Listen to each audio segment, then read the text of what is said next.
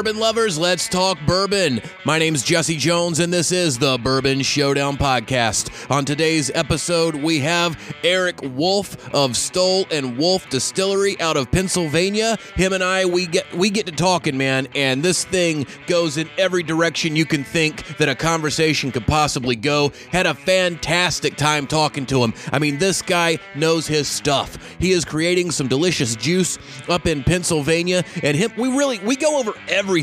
We discuss legendary distiller Dick Stoll and how he partnered with him to create Stoll and Wolf Distillery. We talk bourbon history. We talk the state. We talk Broken Lizard. We talk New York. We talk surfing. And of course, that delicious whiskey he is distilling in Pennsylvania. This episode has it all, people. So if you would please listen to the entire thing, because it goes for a while and it's pretty kick-ass if I say so myself. So we want to thank him for being on the show. We want to thank him for producing the spirits that he produces, because they are phenomenal.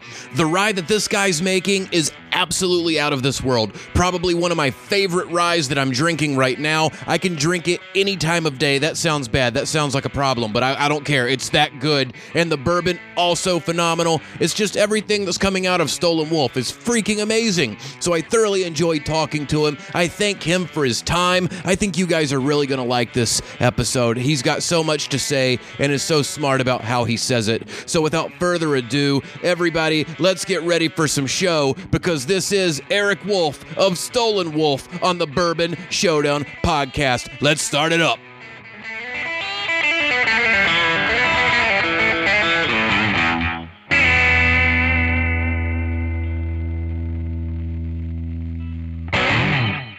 Thank you very much for being on the show today. Oh man, my pleasure. I always enjoy talking about this stuff, and my wife's glad to have a break of being talked at about it. So it's you're doing a public service. My wife feels the very same way.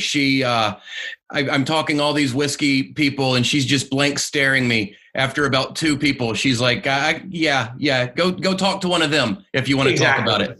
Exactly. So it's great. Thank you for the opportunity.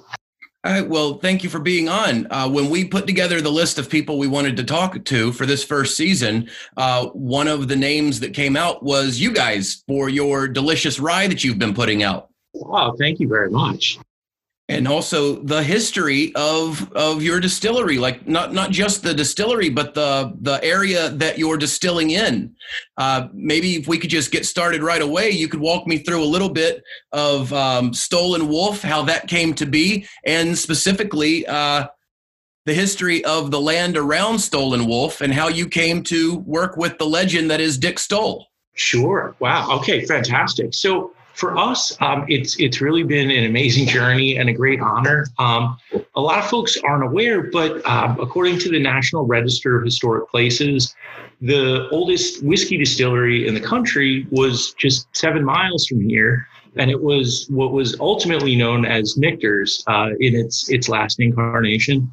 And the last master distiller to work there for the last 40 years of the distillery's operation was Dick Stoll.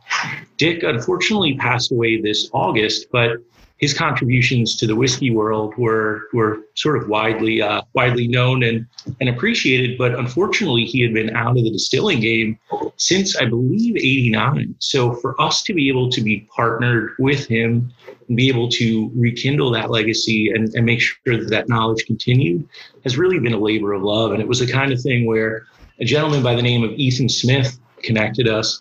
And even though Dick was the most analog guy ever, we were connected digitally. He did not have an email address; his wife did. So we were connected that way. And I was just so blessed, as is my wife and my father, Jim Wolf, who works with me as well, to really study at the feet of a master like Dick Stoll. And I can't tell people enough how encouraging he was about everything that we did, and just how, even though he knew that there was a very rich and very historic legacy, and that he was human. He was the first person to say that he wasn't going to live forever, even though he knew he had a lot to pass on and a lot to teach us and a lot to preserve. he never made us feel pressure about it. He never made us feel like we were doing anything but honoring him, and really just encouraged us at every step of the way. So it really has been a journey of discovery. Thankfully, we didn't know what we didn't know before we got started. It's definitely been a long journey to get here, but super rewarding just based on the feedback we get from folks on trying the product, and also just hearing about Dick's story and hearing that they're sad that they never got to meet him, but very thankful that his legacy is being preserved. So for us, I'm from Lancaster County originally. My family's been here since about the 1740s. We didn't get necessarily very far. And again, because our family's been here for so long, a lot of us are somewhat interrelated in Lancaster County. So figured best to leave my ancestral homeland to seek out a partner so as not to marry a cousin. So when I was living in New York, I was working in restaurants, as was Aviana, and we met there. And for us, working in the hospitality industry and just the joy of storytelling that ultimately leads to that sensory experience of food or spirits, or that sort of physical grounding of that storytelling for us was always very exciting. And when I found out that there was such a rich history in an area that I grew up in, it was one of those things where it just seemed, it sounds crazy to say, but it just seemed like fate, and it seemed like something we had to do. So we moved back from Brooklyn to, again, my ancestral homeland here in Lancaster County. And it's been a very wild ride. But again, with Dick's knowledge, to have somebody who can tell us sort of what we're shooting for. The thing with distilling that is great, but also very challenging, is that it's something that when it comes off the still, it's got one set of flavor characteristics, and that's great, but you need to know the set of flavor characteristics you're looking for to age out. And it's very difficult to hit that mark if you don't necessarily know going in. And I'm amazed by my colleagues and the quality of products that they turn out and how great it is. I was so thankful to have somebody like Dick say, you're headed in the right direction. This is what we should be laying down. This is what you're looking to do, to really give us that confidence in what we were doing. And again, as well as sort of preserving that legacy. He was trained by Charlie Beam, correct? He was. So, and Dick was, it's interesting. I asked him how he set out to become a master distiller, and he just laughed. And it was one of those things where he said he didn't. It sort of found him. And Dick was a great guy. He was in the Korean War and worked. He was in the Navy. So the Navy, right? Yep. Yeah, worked on the Forerunner of jets. So he was a mechanic and a very mechanically minded guy. Came out of the Korean War, and there was a lot of unemployment just because there were so many folks returning from the war effort. And he went to the local unemployment office. They told him there was a place looking for somebody to help dig a ditch. So he went there, even though he had just been working on one of the most technologically advanced machines in the world at that point. No problem. You need a ditch dug? That's what I'll do. And they said to him after he was there that, you're the only guy that showed up on time every day, worked really hard, and you don't drink on the job. The hole we're digging here is for a foundation for a distillery that's being restarted. Would you be interested in working here? So he literally worked from the ground up at that place. And I think it really affected his ethos in distilling as well, where he started in digging the foundation for the expansion, and then worked in every aspect of the place, from the barrel warehouse through aging to head of maintenance. And that's ultimately how he got into distilling. Was Charlie Beam said the same thing. He's like, you work really hard, you show up every day, you don't drink on the job. Apparently drinking on the job is like a big thing back then. I mean, right. That era. So, I'm surprised it's not now. Yeah, well, really, I know. In 2020 with home working, it's I guess if it's in a coffee cup, folks assume you're just caffeinating. So with Dick knowing the distillery so intimately from the inner workings of it and the mechanical aspect of it, he really was a true craftsman and understood so much about the mechanical operation, which really influences the end product so much. And that's something that he always encouraged us to be aware of and to know. And I think certainly is a throwback to another era where you can trust the instruments that you have, but knowing why they're reading what they are and knowing the foundations of why they even exist is so important. And he really instilled that in us quite a bit. And that's exactly what you need, especially if you're going to be putting out a craft like a craft spirit that he's very sad to hear of his passing in August, but now that knowledge that he's passed down to you, without him, you might have just been looking at the dial and reading it and not understanding why you weren't getting the results that you wanted. Due to his knowledge bestowed upon you, you now can take it apart and put it back together if you have to. No, that's exactly it. And we're very fortunate in that it was funny. Dick was such a knowledgeable guy about so many things. And I remember when we were discussing starting the distillery, I talked to him about an RFID program where we would track every barrel. And then we'd really look at the best barrels and try and figure out exactly why they got that way in terms of temperature and humidity and the aging process. And he just laughed and was like, well, I don't really know what you're going to do with that information. And I was like, okay, I'm explaining this to somebody of another generation. Let me explain it a little bit better, a little bit clearer. So I sort of did the tourist thing where you speak slower and louder. He looked at me and was like, no, I understand what you're saying.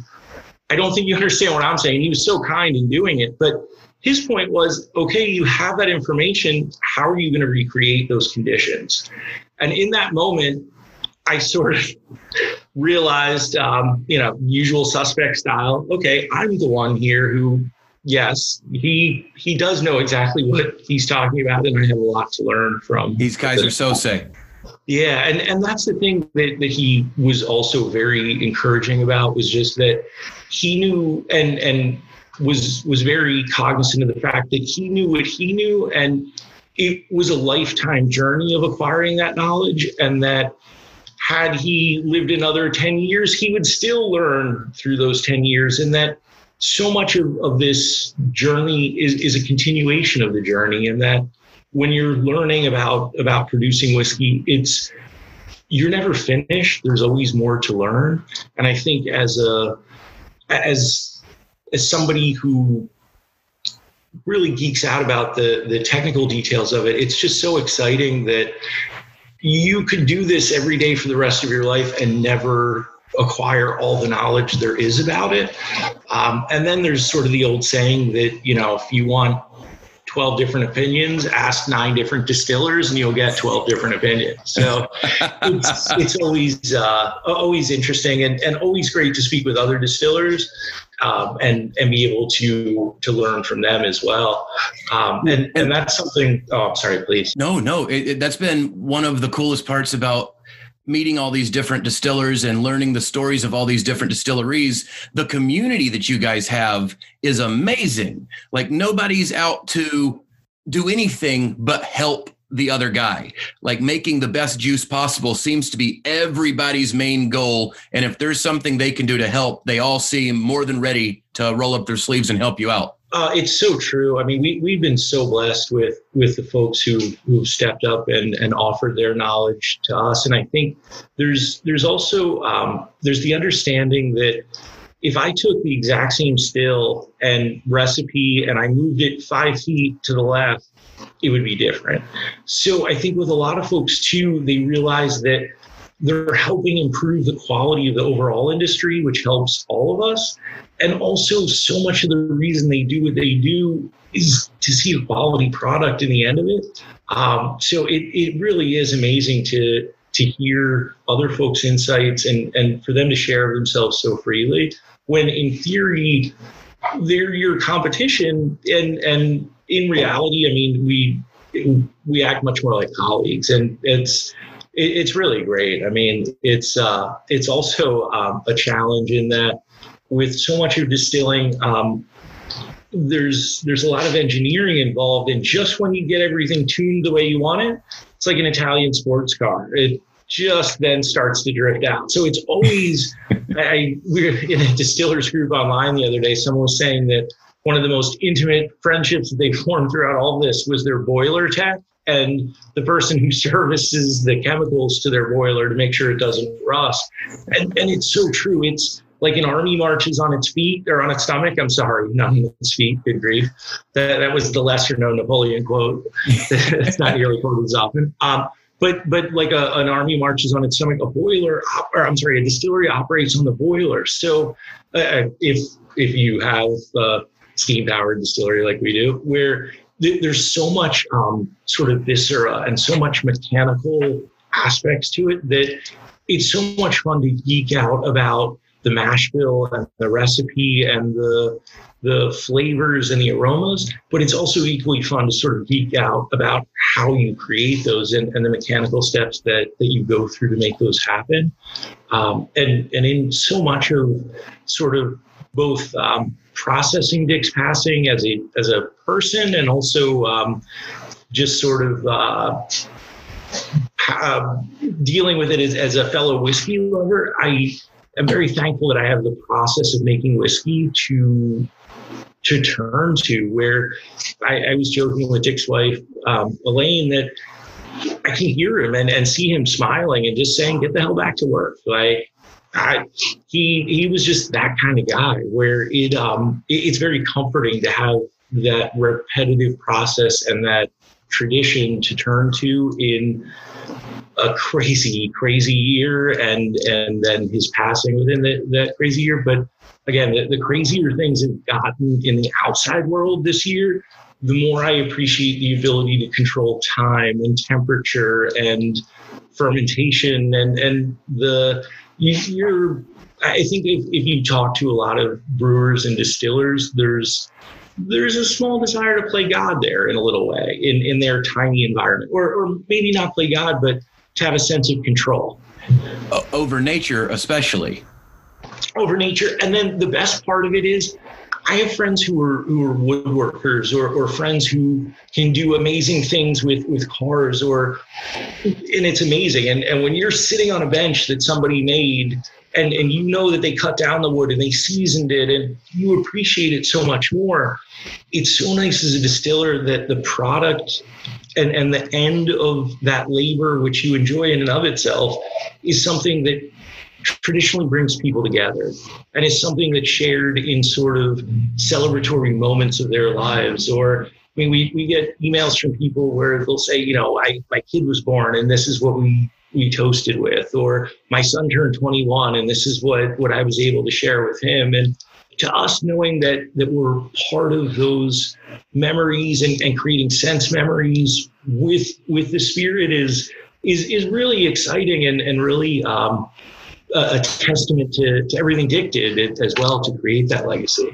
Most definitely. And what you're selling is a good feeling. Like anyone that opens a bottle of your product, like they're going to feel better than they did prior to opening that bottle. It's the smiles that you're bringing. A buddy of mine, he surprised me. I told him he's from Pennsylvania, and I told him I was interviewing you today, and you guys released your Dick Stoll birthday last week. And he told me that he got up and bought me a bottle at 9 a.m. right when it went on sale. So glad to hear that. And what a great friend. And I immediately was happy. It's on its way to me now. And I'm sitting here talking to you, and it's everything you're saying, the experiences that you're giving people and the memories that you're creating for them. It's just a completely as sensory as your whiskey is from smell to palate to finish. It's the same with the idea of what you're creating when you give it to somebody or they celebrate with it, Oh, thank you so much. That's so great to hear. And that's exactly it. It's the craft side of it and the production and sort of there's that ongoing joke amongst distillers that there's a meme where it's what my friends think I do, and it's Harry Potter or some other wizard doing something fantastical, and it's what I actually do, and it's a basically janitor or someone cleaning, and that's so accurate, where there's so much work that goes into making a product that no one ever sees, and that's great. That I'm happy to do that.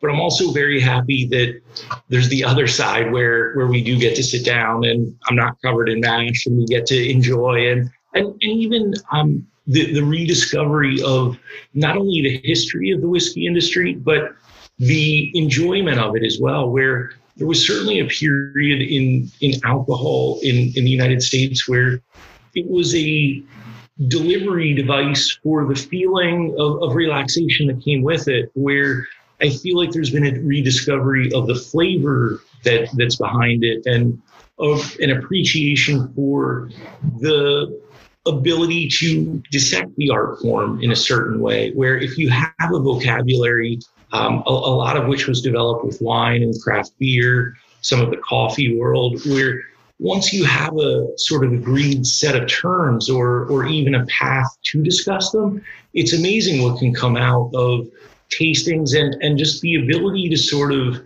truly geek out about it and democratize the process, where we're not snobs, we're not discussing things that are unattainable or unrealizable by most people. We're just taking something that is a truly American art form and taking it off its pedestal and using things like aroma and mouthfeel and other sensory experiences from it to further appreciate it, not to necessarily edify our own ego and show how much we know to other folks, but more to connect and see if someone else is experiencing it in the same way. And aroma is such a powerful memory, and it can really just transport you, that we've had, again, folks reach out and just tell us that they were temporarily sort of transported back to certain places where, again, it's such a powerful experience. The best compliment you can receive. And one of my favorite things about this entire community, you just said it a moment ago, other areas can have sort of a snobby reputation. You do not get that with bourbon. I feel like anybody, you could walk into any group of guys that are tasting bourbon and nobody's trying to one up one another. You're just going to sit there and you're going to hear them literally trying to break it down verbally in a way that they're either agreeing with or disagreeing with. But there's like a complete community vibe when you get those guys together. They might not have known each other before they opened that bottle, and now they're sitting there tasting it, and it's complete friendship through bourbon as they enjoy it together. Oh, no, that's a great point. And it's so true. I mean, it's for us really exciting to be part of that process for a lot of folks. And we talk about it when folks come to visit the tasting room all the time, and encourage them to sort of geek out and let their guard down about that. And a lot of folks have more experience with sense memory than they realize. So we just do whatever we can to sort of encourage them to tap into that. And a lot of what folks are experiencing, whether they're new to the experience or have been doing it for a while, everybody gets something different out of it, but there's always that shared experience as well. There's the common notes that folks can draw out of it. And for us, one of the most exciting things is hearing the diverse things that people pull out of the flavors in whiskey. There's always the common notes. And then we love to see, too, you have people sitting next to each other doing a tasting of the flight, and they will debate, I won't say argue, debate with one another as to which is better, as if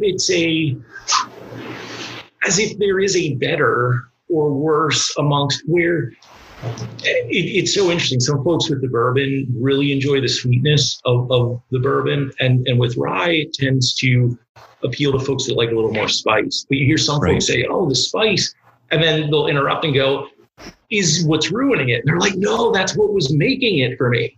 And it's so interesting with palate too, how folks, we talk about palate, and I know I do it as well, as if it's a static thing, where depending on, and you're drinking water now, which I should be doing more of, but when we don't hydrate properly, things have a tendency to taste a little bit different. Or depending on what you've eaten prior to that, or if you happen to be in a room where there's a certain smell, or someone happens to have a cologne on, it can influence those other aromas or flavors. So Totally. yeah, and I'm sure you've had that happen when you taste a whiskey one day and it you have certain feelings toward it, and then you taste it again, and maybe it has oxidized more in the glass, maybe it has oxidized slightly in the bottle, but in a lot of ways, it's, they say you never step in the same stream twice. You're sort of bringing a unique palate to that tasting every time, and it will always have certain commonalities and similarities, but it's fun in that way as well. And then the invariable question that we get is, well, okay, so what's your favorite whiskey? That's what we want to drink. Right. And as we explain to them, it's like picking a favorite child, where they're all different. They're all sort of unique in their own way. And of course you have a favorite now, but so much of it, and much less like a favorite child, and much more like a favorite outfit or album, or it's so dependent on the setting. Where what's the temperature like? What's the season? What are we having with it? Is someone else bringing a bottle of something else that you're going to then taste afterward? So it's so interesting to see folks and wherever they're at on that journey to help nudge them a little further along, and also that takes us further in our journey as well. So Totally. It's a lot of fun. Oh, I can only imagine. The awareness you have too. I love the not like I was speaking with Widow Jane a couple weeks ago. Oh, Lisa's the best. She's amazing.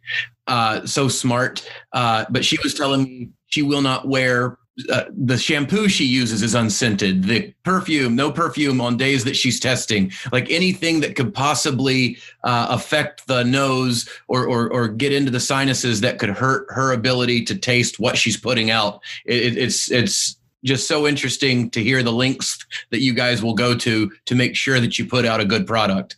No, thank you. And Lisa is so amazing. I've seen photos of her desk when she's blending, and it's amazing to see it. It's really, and she shared so freely of her knowledge with us. We can't speak highly enough about her and what they do. And yeah, as you were saying, just that intense focus that so many folks have, and we all got together. I forget. It seems like forever ago now. But we got together to mill some grain.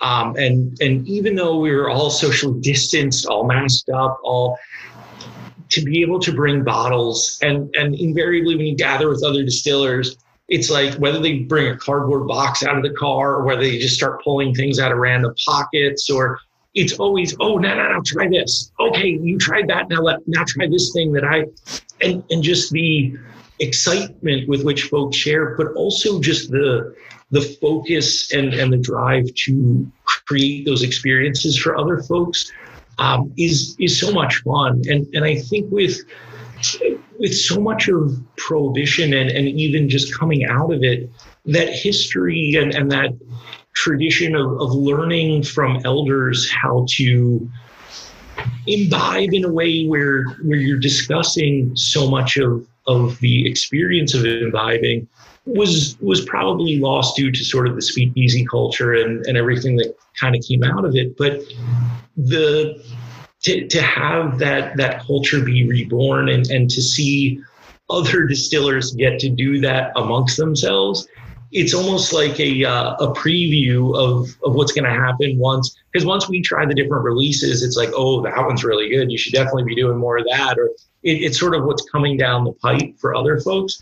So yeah, it's so much fun watching folks just share and yeah, really just sort of push each other to do better, and not in a bad way at all, but just seeing that someone else is doing that and really the inspiration it provides to others and the camaraderie of it is really pretty special. Oh, I can only imagine, especially when, like, I'm a comedian, and when comics get together, you sit around and you try to crack each other up. You guys get together and you're sitting there trying to, this is what I'm bringing to the table, and the oohs and ahs that you get out of it. It's that same communal spirit, just yours makes your belly warm. Well, and that's it. And just like a comedian who's trying out new material, when certain things you think may land don't necessarily land in front of a crowd, but when they do, and you get that warm glow that chemically I'm sure is some endorphin release that it's addictive, and it's nice to be addicted to making other people feel good. Yes. There's not a lot of, I guess, healthy addictions, but that one seems to be okay. So, but yeah, it really, like you were saying, amongst comedians, and I think with comedians too, comedians are so hard to make laugh, and so it's such a challenge. With distillers,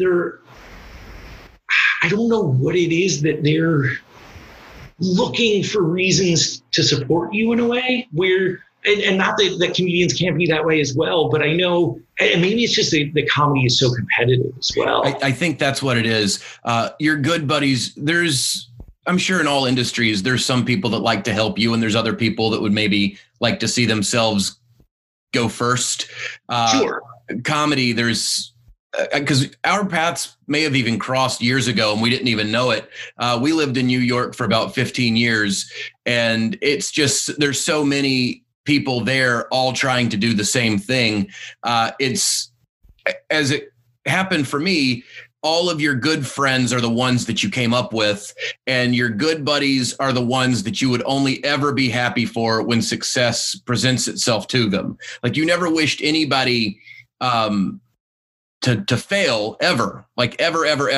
Sure. But you definitely could smell out the folks that were going to be lifers versus the ones that might not come back next week, so to speak. For sure. And again, I think there's just that sort of when you love something so much that you're just too dumb to know when to quit kind of thing. Well put. Yeah, where you just want to be close to it in whatever way that you can, and yeah, that's really interesting. I had a brief view into the New York comedy world. My kudos to you. Talk about a challenging world, and New York audiences they're brutal. They're looking to tear you apart. Oh my God. Yeah. It's like, no, I have a 2-drink minimum. What makes you think you're funny? Make me laugh. Exactly. Make me laugh now, funny guy. Oh, yes. I remember one of the moments that for me told me that I was getting it, because you've got to have a sense of protective confidence to keep going, because you're going to suck in the beginning. But one of the things, and it's similar to like the first time you saw somebody take a sip of something you had made, and just that like moment of bliss that they had. I was doing a show in Times Square, like 1:00 in the morning, the drugged out drunk time. And there was a dude, he had to have been on something because he was basically passed out for most of the set. And then I get up there and I started doing something, and he came to life and started laughing at my set. And then I got off and he went right back to sleep. Oh, man. One of those moments where you're like, doing something right. Yeah, no, that's fantastic. Well, hey, if you can bring people out of a drug-induced stupor to appreciate your comedy, I'd say that's that's impressive, especially at Times Square at 1:00 in the morning. Talk about competition. Oh, man, it was always brutal, especially the Times Square clubs, because they had all been told, Chris Rock's here. Robin Williams is here. And then they get there and it's just, it's you and not Robin Williams. So you always had that hill to climb immediately. And the folks that opened who may or may not have actually warmed up the crowd or just made them more hostile. I was going to say the people that go in front of you, they always, a comedy show, you've got to pad it. If you've got green in the mix, you you can't throw them up top because you're going to sour the crowd. It's almost like if you've got moldy rye, you're going to turn the whole batch bad. But if you've got green, put them in the middle, sandwich them between good and good so that you don't turn the entire show. One thing, it's very interesting. The more we talk, the more our paths have been sort of parallel. I started in North Carolina, similar to you leaving Pennsylvania for New York. Graduated college, wanted to go to the city, was in the city for about 15 years, came back to North Carolina. What for you led to that decision? Like you were in New York, you were doing hospitality. Were you also doing some web marketing or digital marketing? I was. So I had been doing the digital marketing in between and then actually gone into hospitality. I was doing the digital marketing and then September 11th happened. And it was one of those things. I always tell my wife, it's sort of like Billy Crystal's character in City Slickers, where he goes to career day. And I believe if I remember correctly, he's an advertising sales guy for the radio. And it's career day at the school, and their kids are asking what he does, and can you touch it? Can you feel it? And after September 11th, I think a lot of people in New York did some soul searching and sort of realized that everything had sort of changed tomorrow, and you got to sort of follow your bliss. So I wanted to work with my hands. I wasn't exactly sure how. I knew I enjoyed storytelling and never realized how much storytelling there is in the hospitality industry. And working in hospitality, got to meet so many other creative-minded folks who, in New York, the joke is, always that your waiter's never just a waiter. They're always doing something else. There's always they have a call time tomorrow they have to be in for.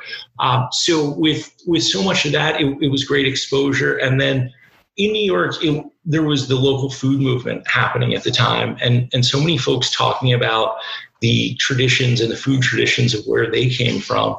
I never realized growing up in Lancaster County the sort of embarrassment of riches that we had, and I think that happens when you're very blessed with something. Sometimes you can very easily take it for granted, and starting to see some of the things that were popping up on menus. Some of the people were friends of mine who were working then in their parents' agricultural businesses, selling things in the city and the light sort of went on that there's some very rich traditions that are probably starting to go away if it's like anything everywhere else. So started to explore those. And the first thing that sort of jumped out as soon as I started to look at that was that the birthplace of American whiskey, again, according to the National Register of Historic Places, was 7 miles away. And that I was a local history buff into food and didn't know that was really sort of took both my wife and I aback. So I think it sort of set us off on the path of discovery, and then realizing that this tradition existed, wasn't being necessarily, Dick Stoll's aspect of it wasn't being preserved at that time, but it was something that we needed to do. And I'm sure much like your journey, sometimes you feel like it finds you as much as you find it, which it sounds crazy. And if someone else said it, I'd be like, oh, sure, sure, no, long-haired man bun guy. But it really, having experienced it, I don't really know how to describe it other than in so many ways it finding us as much as we found it. I think people that love what they do, the only people that would hear what you just said and think, yeah, right, are the people that it hasn't happened to. I think when you're doing what you're put here to do, there is definitely an aha moment where you do it and it resonates with you and it just clicks that, okay, this is right. This is accurate. Well, and yeah, that's exactly it. I think you hit the nail on the head. And it's the kind of thing where, again, it sounds so stupid, but who in their right mind likes to be burned by steam, right, wet with mash all the time, dealing with all kinds of lifting and danger and whatever? Nobody in their right mind. But right. I don't know that I can do anything else at this point. It's one of those things that the process of it is so alluring, and the ability to keep that tradition alive is really exciting. And the fact that consumers react to it, because the reality is that preserving history is great, and doing what you love is great. But if people aren't willing to support that, or the market's not willing to support that, it's very, very challenging to continue with that. So for us, we feel so blessed also that the folks have been so appreciative of what we've done, and that folks do enjoy the end product and have been so supportive. We just released the Dick Stoll bourbon, as you mentioned, and for us as a little distillery here in Lancaster County, sort of not, we're an hour and a half from Philly is sort of the closest city, and we sold out of that barrel in under 2 days, which for us was just exciting to see that the folks are interested in honoring Dick's legacy and encouraging us to sort of keep doing what we're doing. Totally. Hey, I've got my bottle. It's on its way right now. Cheers. I hope you enjoy and drink it in good health for sure. Oh, I most definitely will. I'll have to send you guys a picture when it arrives. We look forward to it. You are absolutely correct. With Pennsylvania's history in the whiskey game, it goes back even further. At one point, Pennsylvania was the epicenter of whiskey for America, wasn't it? Like way, way, way back when. It definitely was. And the interesting thing is our industry allows us to travel to Kentucky quite a bit, which is sort of the modern spiritual home and certainly the birthplace of bourbon in America. And for us, it's so interesting to talk to the folks down there. I'm sure you're familiar with the brand 1792. Mm-hmm. And the reason it's called 1792, which you're probably aware of as well, is that's when Kentucky became a state. So when you look at the immigration from Europe to Kentucky, we were in Pennsylvania. There's been folks here since later 1600s, but a lot of immigration in the mid 1700s. And the way geography works and the way boats work, you kind of have to stop at the coast. So as so many of the folks in Kentucky freely admit, their relatives started here. And basically, if you weren't the oldest male child, you either had to go west or south because there wasn't really anything for you back home. So many of the folks that ended up in Kentucky started in Pennsylvania. And if you go down to the Jim Beam distillery, the top of their lineage wall, sort of 3 stories high, they reference Berks County, Pennsylvania, where Jacob Boehme first lived, got off the boat, and then ultimately packed up his still and headed down to Kentucky. But yeah, it's really so fascinating to see how the lineage passes through, and even a lot of folks sort of will get it backwards a little bit and say, well, isn't it amazing you guys have water like Kentucky? And it's so funny because a lot of the folks who left here went to Kentucky and found similar water, which it's high in dissolved limestone. And not only just high in dissolved limestone, but also happens to have dolomite in the dissolved limestone as well. Not uncommon with Scotland, actually, as well. So really fascinating how there's the history and there's the similarities, but there's a lot of reasons for the similarities. And also at one point, whiskey was essentially medicine and currency at a time where when you had a lot of grain to preserve, there wasn't really a great way to do it or to transport it. They also now believe that a lot of the Salem witch trials were based on rye that got moldy. I was wanting to talk to you about that. I didn't know if I read that correctly. They blamed a lot of the witchcraft, like she's a witch, based on possibly rye that had gone bad and turned into a hallucinogen. That's exactly it, where it's ergot and it will form on rye. And they said there was a particularly rainy harvest that year. And basically some of the grain was put away wet. And then you see that in the fall, again, when they started seeing those witches, and then supposedly spring, that sort of went away and there were less sightings.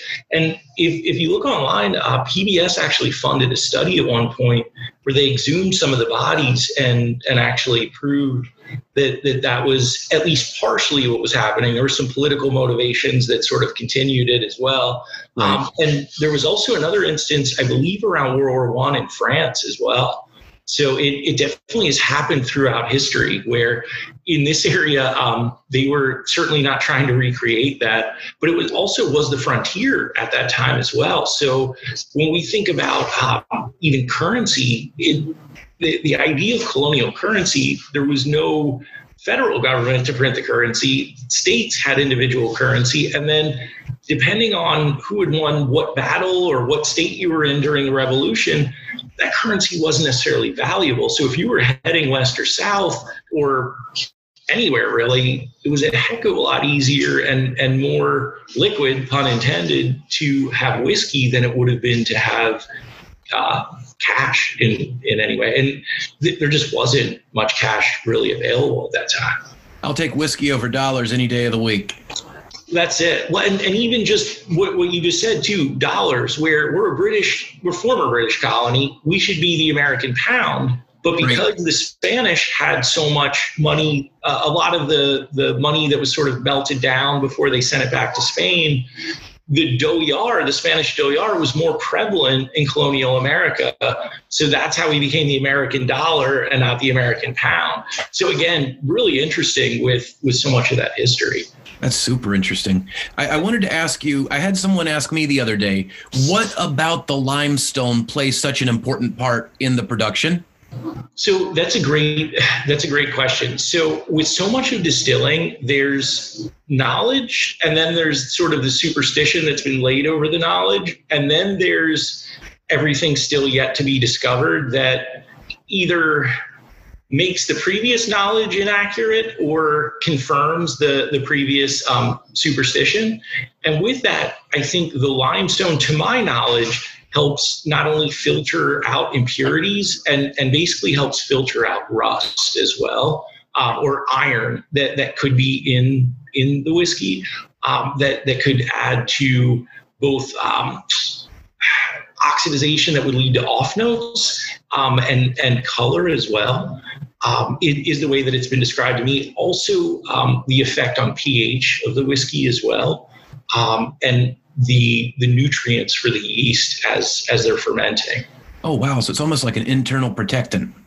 Yeah, it's really fascinating. And it's one of those things where everybody talks about source water with whiskey. And what's interesting is a lot of whiskey is bottled using RO water, reverse osmosis water. We're filtering out most of the particulate. There still is some mineral content that definitely makes it through, but where it's really playing a big role is in the fermentation process for sure. That's awesome. On that note, we've talked a lot about whiskey. I wanted to ask you what's your go-to sipper? Like, I know what you produce is amazing. What is your daily drink? Like, do you is it Stolen Wolf? Do you prefer something else? Like, when you want to have a sip, what do you take a sip of? So for us, it's such a challenge in that there's so many amazing new whiskeys that are constantly coming out, and for us we look at palate sort of like a muscle and going to the gym. So with us, we try to really experience as many different types of whiskeys as we can. It's such the challenge is that for us, being in the industry, we're so busy producing that I actually have less time to drink the whiskey than I did before I was in the industry. But for us, truly trying to experience the variety that's out there is really exciting. I tend to be more of a rye drinker myself. And it's interesting how my wife and I and my father all have similarities in what we enjoy, but I know my wife appreciates maybe a little bit more bitter aspects of things. My dad maybe higher proof than I do, where it's interesting between the three of us to see and even to talk as we're tasting to see what the others are experiencing. So I think for us, really the variety is so exciting. And then it sounds so stupid, but the whiskeys that our friends have produced and knowing the backstory, you can't help but enjoy it slightly more, which is silly. You know that you're imbuing it with special characteristics, but but getting to try those is always really exciting. No, that makes perfect sense, because you're always, if it's a buddy, you're happy that it's there and you're happy that it's good. So it kind of combines into like a Voltron of happy for them. Well, that's exactly it. And also I've been trying to even experience some apple brandies Really? as well, or even other fruit brandies. We started producing an apple brandy here. There have been apples grown on the site where the distillery was by a relative of ours going back to 1730s. And the apples we got, it's 8 varieties grown by a local Amish farmer. So for us, the tradition and the chance to sort of express terroir with the apples was really exciting. But what I quickly realized was that I don't have a lot of experience in enjoying apple brandy to discuss where ours falls within that. And we knew that we wanted our apple brandy to be more apple-y and less whiskey-like was sort of the only, and so for us sort of discovering what else is out there with that has been really exciting as well.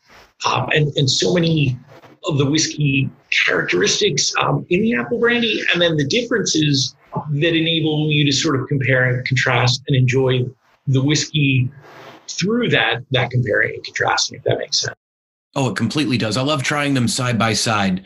Doesn't have to be within the same family. Like you could have, last night we just Russell's Reserve 10-year right next to an Eagle Rare 10-year, and just going back and forth. The color is so similar, but then immediately the noses are different. The palate's different. It's just trying as many things as you possibly can is always the answer I give people when they ask me what they should try next. And that's the hardest part too. It's a great total first world problem to have that there's so many great things to try, but it really is. And then it's one of those things too, where then you find stuff you really like and you're like, oh wow, I should just buy a lot of that and drink it. But then there's so much new stuff coming too. So it's, again, very good problem to have. And I think at some point folks will look back on now and say, in the way that folks look at the A.H. Hirsch that Dick produced, and when it came out, it was $100 a bottle, and people said, no, I'll pass for right now. And some folks bought it. And then now that it's like $2,000 a bottle, everyone says, wow, at 100, I really should have bought it. I think a lot of folks will look back now and say, oh, wow, there was so much amazing value to be had. It just wasn't necessarily recognized at that time that it was so affordable, because it does seem expensive because the market continues to evolve. But again, we try to, our bottles are in the like $60 range, which again, it's a solid price point for the quality. Yeah, that's it. We try to make sure that it's affordable for folks. And it's hard with whiskey as well, where a bottle of wine, usually you're consuming in a sitting, maybe 2, it's about 4 glasses, where with whiskey, we don't advise consuming it in a single sitting. We're not here to judge. Enjoy as you would like, responsibly. Of course, responsibly. That's more than a sitting. So it's more of a laying at that point, not so much of a sitting. Well, and I love that people are finally getting on the rye train. I've been a fan of rye since the beginning, or since I started drinking bourbon. I always loved the spice that a rye held. There's so many great ryes on the market right now. It's almost like people are finally getting on board with something that was a very polarizing spirit initially with this current wave of consumer. Well, and I think it's really interesting, and I agree with what you said. We use the analogy for a lot of folks that if I handed you a mug and I said, hey, try this great lemonade that I made, and it was actually iced tea, and you took a sip without looking, you may like lemonade a lot, but you may like iced tea a lot, but your brain is expecting lemonade. And that acidity, when you're expecting the opposite, is sort of off-putting. I think with the prevalence of bourbon and with so many folks' experience with American whiskey being bourbon, if you're expecting the sweetness of bourbon and you get the spice of rye, it can be sort of confusing to some folks, or it can be off-putting, where I think if they're more aware of what ryes have to offer and what the typical characteristics are of the rye before they're trying it. Sometimes it helps folks wrap their mind around it a little bit more. And it's interesting, prior to Prohibition, rye was sort of the dominant style in the United States amongst folks, at least in the North. So you wonder if over time, have consumer palates shifted, or is that what people traditionally had drank, so they just continue doing that? It'll be interesting to see over time, but rye is certainly making huge inroads. I can see that. I can see rye being big up north because it's got spicier. It's a spicier spirit. So in the cold of New York winter, I could definitely see sitting down with a rye. I don't know about you. When I was up north, I was a big Scotch guy before I got back down south. I was talking to Rob Samuels the other day, and he was asking me, what was your brand? And I said, Laphroaig. And he asked, and this goes back to your lemonade iced tea. He asked me how long it took me to grow to like Laphroaig, because a lot of people say it's their favorite, but I think you can see when they take their first sip that they are not expecting that peat. I had a very unique way into Scotch where Laphroaig was the first Scotch I ever tried. That was what my buddy introduced me to first. So everything from that point on, that was my measuring stick. I knew that I loved the smoky, peaty goodness that is Laphroaig, and anything after that, it was kind of like, oh, okay, it's not quite as Laphroaig. Yeah. But that's no, I know exactly what you mean. And I think that tends to happen too in a lot of product categories where folks in the beginning, they view it almost as a monolith, where to some folks, Scotch is Scotch and it's peat. And it's the regions and the nuance within that to them are maybe too subtle, or their palate doesn't recognize that, or they just haven't been exposed to it. And I think with rye, it's very similar in that there's 51% or more to be classified as a rye, but that other 49%, 1% away from half. So much variability in there. And Dick Stoll's thought on that and what he had learned from Charlie Beam was just that at 30% corn in our rye, you're getting some sweetness, but the sweetness bolsters the spice in that the same way you add a little bit of coffee to a chocolate cake to amp up the cocoa flavor, not to add coffee note, but to round out the flavor of the chocolate. Same thing with the corn in our rye. But that said, if you change that by 10% or 5%, that would be a different rye, or even took the takeoff proof off the still and made it different, or the barrel entry proof, or the bottling proof. So with ryes too, it's, I think for some folks, somewhat new and then a little bit daunting, because to learn with bourbon, folks are aware that they're hot, that there's wheaters, or that there's different, and they sort of can triangulate. What we encourage folks to do that as well, where if they love our rye or hate it, just to know that it represents one style of rye, and that there's going to be notes and characteristics that carry over to all the ryes, but that there is still variability in there as well. So not to necessarily prejudice their other experiences based on either ryes they've had previously or on ours sort of moving forward. But like you said, when you find the one that sort of really appeals to you, you just know it. It just sort of lands. And I think for a lot of folks, finding that style too can be a little bit of a challenge. Just as we were discussing with craft spirits, trying the different expressions can be an investment for folks. Where sometimes with craft beer, it's a little bit easier. You can get a can of something, or you can try something. And that's where, for a lot of folks, going to a whiskey bar is a great experience, in that you can try something without having to buy a whole bottle and really see what the different expressions are. And even some of the single barrel expressions are just, we talk to folks all the time where music's a great analogy with it. And when you have folks harmonizing, when you got sort of Crosby, Stills, Nash and Young together, you get that great harmony. You have any one of those guys as an individual solo artist, and there's notes of it's reminiscent of the whole, but very unique in its own way as well, and maybe a little bit less compromising to the whole. And that harmony is great, but the more voices, the less unique one is. So even for us to get folks to try some of the single barrel expressions within the Rise are really fun as well, just so they can see how the barrel really influences it. And the fact that we talk about barrels sort of in the way that we talk about, other commodities, when barrels can be wildly different from the same manufacturer and same specifications. That's the beauty of the puzzle piece. I mean, the putting the whole thing together is you can change one little piece and the whole product shifts.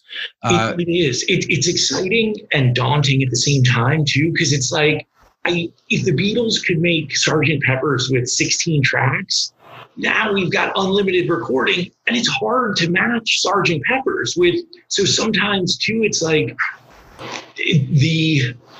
it's so exciting and invigorating to know that you could try something new every day for the rest of your career, and you'll always have something new to try. The hardest and scariest part is just trying to lay enough of it down that you can replicate it and have a wide enough release that you can get it out to other folks as well. A lot of distillers talk about the fact you get basically, if you're lucky, you get 2 chances to make a 20-year whiskey in your life. And that, the pressure. Yeah, exactly. And again, first world, amazing pressure to have, but you want to do the best you can. So, and that's where, again, seeing folks like Lisa with just their copious notes and just their extremely amazing analytical approach to it is just so great to learn from folks like that as well. Just the pressure that it has to put on you. You mentioned the Beatles. Imagine if I was thinking about this the other day, if they had the technology that we have now and they were at their stride during this time period, everything that they did, you saw it when Prince died, all of these things that they would not have wanted released would be getting released at this point, just because somebody out there could make money off of it, and that consistency might suffer as a result. You have built a beautiful product that people really enjoy, and just it seems daunting to me to the task of creating consistency with that flavor profile. It's truly impressive that you're able to do that. Oh, thank you very much. That's very kind of you to say so. It's definitely something that we obsess about quite a bit here. We're constantly, taste this, smell that, dude, what do you think? And then pulling, and we have a flavor library of all of our previous releases so that we can compare them with the others, because we always say that we don't think consumers will mind if the flavor differs slightly in the positive direction. Right. As long as it's a little bit better than what you were expecting, that's fine. It just shouldn't be the other way. So we try to embrace the variability when it's sort of a happy accident.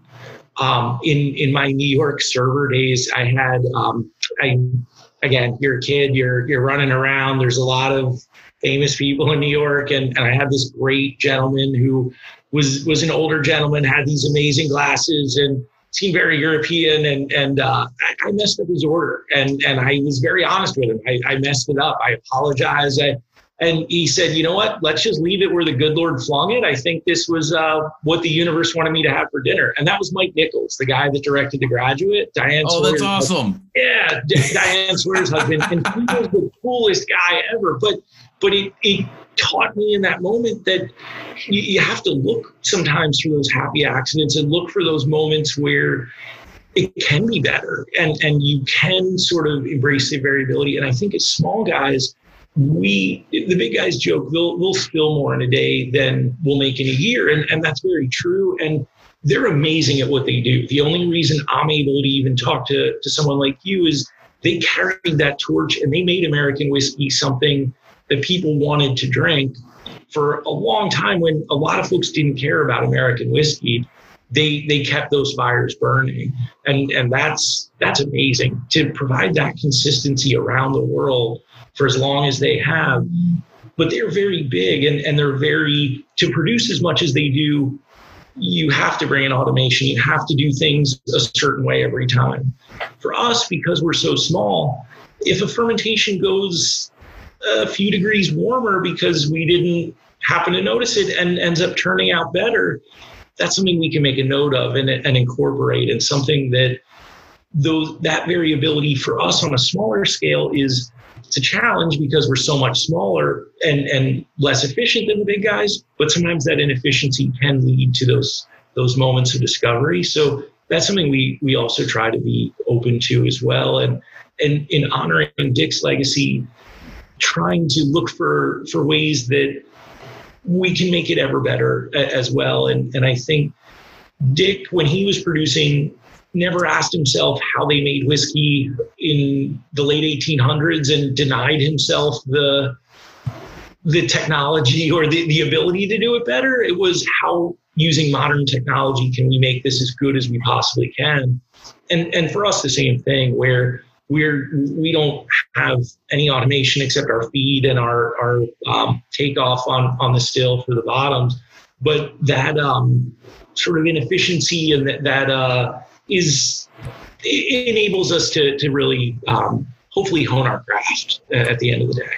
Well, and that's what makes the craft distiller special. Those little mistakes, or not mistakes, but those little shifts, and then you being able to hand test it and catch it and see that it is something that's going to amplify versus detract. That's something that one of the national 40,000 barrel guys, they might just look at a sheet of paper and go, that's off, throw it out. Where you guys are catching it and realizing that it's a positive, not a negative, and then boom, your entire product just grew. That's certainly the hope on our end. And then there's always sort of that little voice in the back of your head that's like, just don't mess it up. Just don't mess it up. So it's a great problem to have. But yeah, it's definitely something where both the repetition and the chance to sort of ever refine it is if I have to spend the next 40 years of my life doing something, I think this is something that I could easily and happily dedicate to. So, well, I can hear the passion that you have for it in everything that you've said. You're paying tribute to Dick with every bottle that you distill. So I think you're doing a great thing. Thank you so much for saying so. And now we've talked about rye. We've talked about whiskey for so long. You guys have sent me a couple goodies. Would you like to taste a little bit of whiskey? Sure. That'd be fantastic. I was watching a video, and I always ask, is there any specific way that you, having done it for so long, that you taste? And you have a very interesting approach. Everybody that I've spoken with, they say what they say. You've got a solid logic behind a 3-sip experience. Like when you taste it, you say to try it 3 times. And I find that very interesting.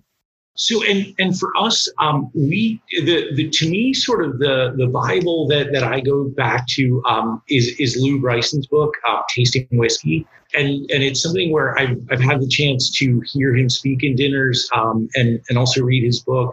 He's a local guy, so I've had the chance to meet him as well, where the approach that he takes to it and the sort of demystifying of the process to us is sort of the basis of what we try and teach folks as well. And I think with the sort of 3-sip ability, that's something we definitely borrowed from Lou, where it seems like it sort of takes that for the palate to be able to fully recognize what it's experiencing. And at the end of the day, it is sort of a muscle that needs to be trained. We, as humans, our palate wasn't developed to sort of seek out ethanol. So it's certainly something that getting past that burn for some folks can be a challenge. But once you do, it's amazing the flavors that present themselves. Oh, I'm super excited. I'm beyond excited to try this. So would you like to start with the blended and then move on to the rye? Sure, that'd be fantastic. You know what? Let me. Sorry, my assistant has stepped away. Let me grab Actually, I'm sorry, could I trouble you for samples of the blend and the rye? In the rye, sure. I think maybe starting with the blend might be best, just in that it's a little bit sweeter than the rye. It's also just slightly lower in proof. The 86 proof was Dick's sort of signature proof, and where he felt like the bourbon really shined as well. Our releases are all filtered, but non-chill filtered. So hopefully retains some of that fat and oil as well. That's another thing that it's all chill filtered. Could you explain a little bit chill filtered versus non-chill filtered? Sure. So, I always say, to my knowledge, just to make sure I'm not misspeaking as well. Sorry, blend is there. Great. Thank you. With chill filtration, what it does is when you're chilling the whiskey, basically you're encouraging the fats and the oils to coagulate. And when you're passing through the filtration medium, there's a lot of different things folks use to filter. But as it's passing through, to get those fats and oils to sort of stick on the filter or be large enough that they're filtered out as you're filtering the whiskey. And there's so many different mediums, and then even within that, micron sizes as well, where you could theoretically take an aged whiskey and filter all the color out of it and make it a white whiskey. I don't know why anyone would want to do that, but in theory, you could do that. So I think for us, Dick definitely had a very specific method of filtration and a very specific way of doing it that he felt, in his words, polished the whiskey a little bit. So with the chill filtration, what they'll do is they'll cool it down, usually using something like glycol, and then get it so cold that as it passes through the filter, that particulate or those fats and oils don't make it through. For us, we feel like there's a lot of flavor in there. And we do filter to take out the barrel particulate, but do our best to leave as much of the fat and oil in there as possible. That's awesome. You are a wealth of knowledge, sir. I appreciate you walking me through that. Oh, no, please. Some of it's even true. So it's so with the blend, I'm not sure which batch you have in front of you, but for us, batch 23. Okay, fantastic. That's the same one we have. So with this, I don't know if it's always interesting tasting with folks where I love to allow them to taste, and I'm always worried that if I say something that because my name's on the bottle, they feel compelled to agree or they feel like they might be being rude in some way. So it's always interesting to let other folks sort of go first, just so you don't. I'm always afraid of sort of coloring their impression. It was so great to see you just rub your hands together though and smell. I love the smell.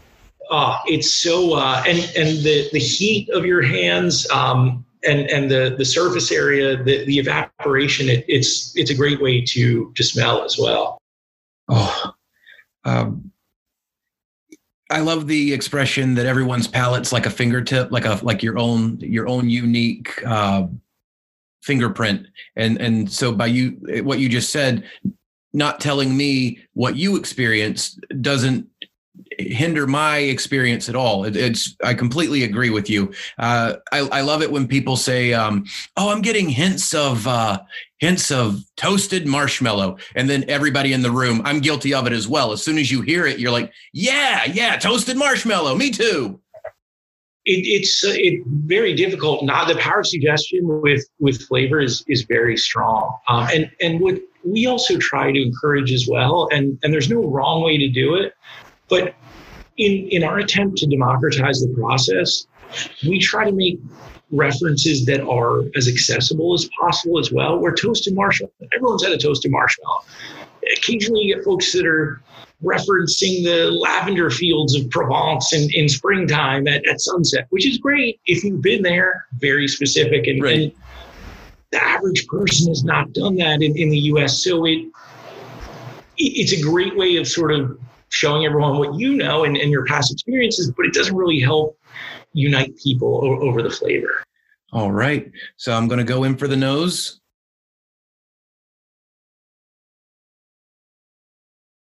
Very complex nose.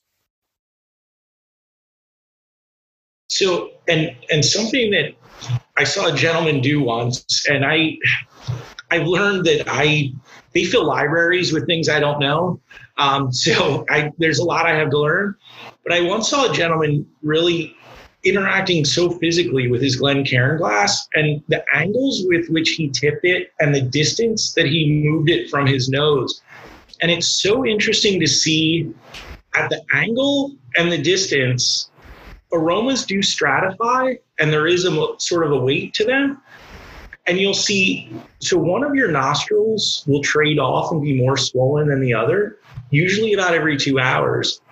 But depending on how you tilt the glass and the distance, different aromas do tend to sort of arise out of there.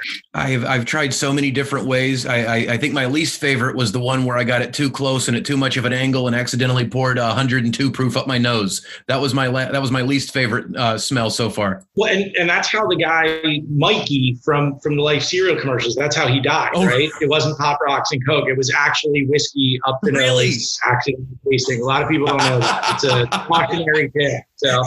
Yeah, no, it's and that's the other thing too that's so amazing is everybody's mechanics of the physicality, the way they taste is so different and so awesome. It's a lot of fun. It really and even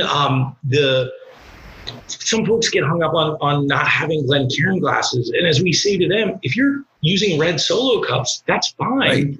Just use red Solo cups for all of them so that you're comparing them equally. If one's in a red Solo cup and one's in a Glencairn, you'll probably get a different experience from one versus the other. Not necessarily better or worse, but it's not as much of an apple-to-apple comparison. That is the one thing that I have found from the community. As much as we love to sit around and drink whiskey with one another, I have noticed people will be a little never with ice or never. I only drink it neat. I think drink it however you like to drink it. You just said red Solo cup. If the way you like to drink it's in a red Solo cup with 5 ice cubes, do you know? Might not be how I do it, but that's how you enjoy it. So by all means, just don't put Diet Coke in it. Yeah, right. Well, and it's funny because that's what people used to. That was actually when Dick Stoll would be at his hunting cabin. That's what he would drink, would be whiskey with Diet Coke. And when we wanted to blow people's minds, they're like, well, how does Dick drink his whiskey? I was like, at the hunting cabin with some Diet Coke. And that wasn't something throughout his whole life that he enjoyed it that way. But later in his life, when he was, by himself, just relaxing, he definitely drank it straight and definitely preferred higher proof. But again, in a guilty moment that was like his going to McDonald's, basically. So yeah, we always sort of throw that one out there when folks are just to show that there truly is no wrong way to enjoy it. If you're enjoying it, then you're doing it the right way. I retract my last statement. I will only now be drinking whiskey with Diet Coke. If it's good enough for Dick Stoll, it's good enough for me. Right. I'm getting butterscotch all day long from the nose. And agreed. And it's so interesting in even a little bit of the caramel aspect as well of butterscotch with I'm not well versed in the making of butterscotch, but I know there's commonality sort of in the process and really that sugary sort of brown sugar almost notes out of it as well. Sorry, I said I wasn't going to color. No, you're absolutely right. It smells so good, Eric. It smells ridiculously good. Cheers. Thank you very much. It's truly a credit to Dick's knowledge and what he was able to teach us for sure. Well, and it's awesome that you're carrying on the legacy. I mean, this is hope for the future right here, Oh, cheers. Thank you. It's one of those things where we just feel so blessed to have the opportunity to do it. Well, you did it the right way, man. You followed your gut. I think a lot of people spend their entire lives doing something they don't want to do because they're scared of failing at what they do want to do. And you had the opportunity, you followed your gut, and it took you back home, and you've created this. I mean, it's just a testament to knowing who you are and having the guts to do what you want to do. Oh, thank you very much. Yeah, it's cheers. All right, I'm going in.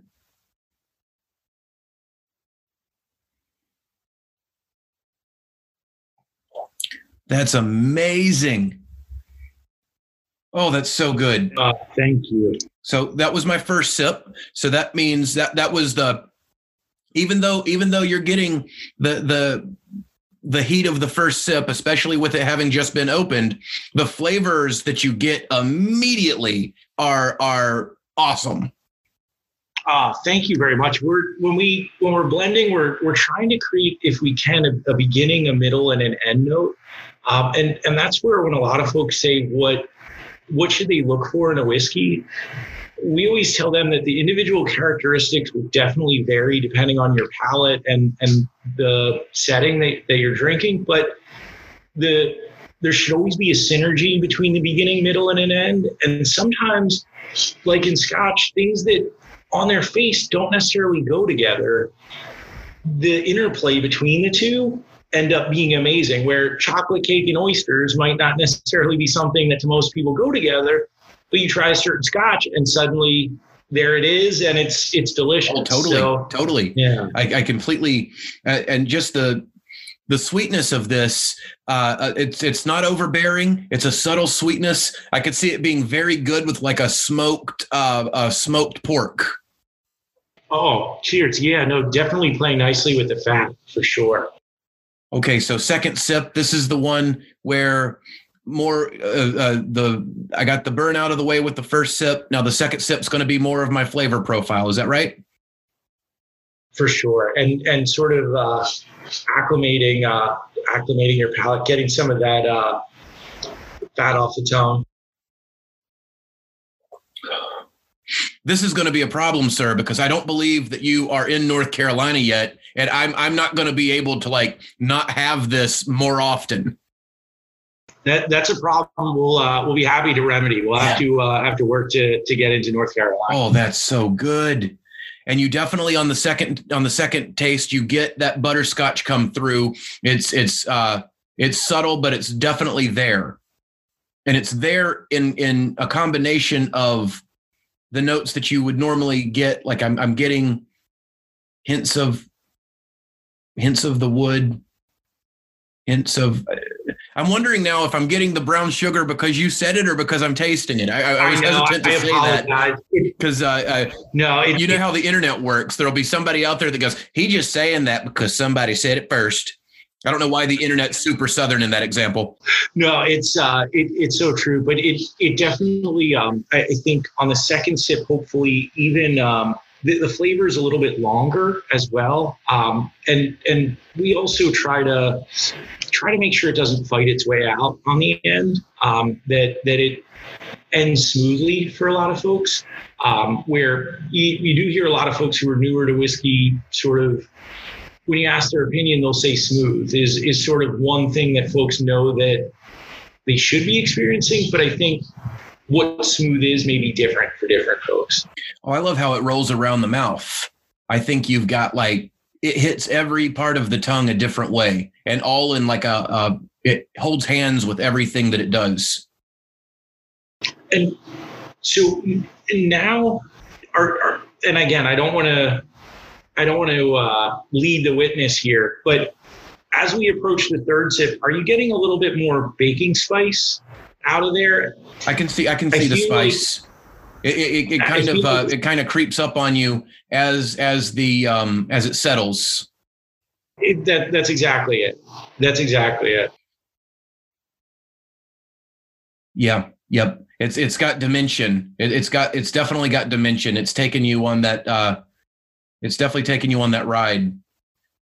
Starts off sweet, then it settles. Once it settles, there's like a whole nother burst of flavors that you get from the tip of the tongue to the sides of the tongue to the back of the mouth. And and that's what we really enjoy when folks do experience that there is a variety of flavor in there. It's not just one note coming across, but the interplay of hopefully a few at once together. And they all play together. Like none of them are competing. None of them are more prevalent than the others. It's all like it's almost like a good soup. You know, you're not getting any one ingredient too much. No, that's a great analogy. And we, again, use music quite a bit, or even with a fireworks display. If they set off all the fireworks at once, that's kind of scary, actually. But if there's some low, some high, some in the middle, some, you got to have the smiley face one in there for the kids. Oh, yeah. But you got to. They'll wonder where it's at. You'll be on the way home thinking they had a good time. They're like, Daddy, where's the smiley face? Whole trip's ruined. Well, that's it. And that's traditionally why amongst like under 10-year-olds, our whiskey doesn't review as highly, with the toddler set. And that's okay. They're sleeping, though. We're okay. They're sleeping, which adds to the parents' review. Well, and what's actually been a lot of fun, and my daughter is sort of a unique case because she's surrounded by it so much, but to allow her to smell the whiskey, and I tried to explain to her, Dick Stoll definitely became more of a grandfather figure to all of us here at the distillery. But I tried to explain to my daughter that sitting there and nosing whiskey with somebody like Dick Stoll would be a very fond memory for her one day. Sure, it was just Dick who was always around, but even to hear her and what she pulls out of the aromas, it's so interesting, and so it's very educational for us as well, and even just to see her palate start to get slightly trained in that. I don't know about you, but the most unsexy, least cool things ever were the things that my parents were into. Right.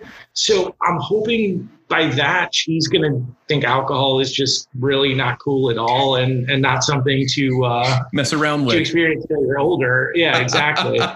So, but it is so interesting just to see what different folks pull out of it. For sure. It's interesting that you bring up the children. I've got two myself, and as I've been growing into the whiskey world, there's like that second of pause where they are too young to understand that I'm working. You know what I mean?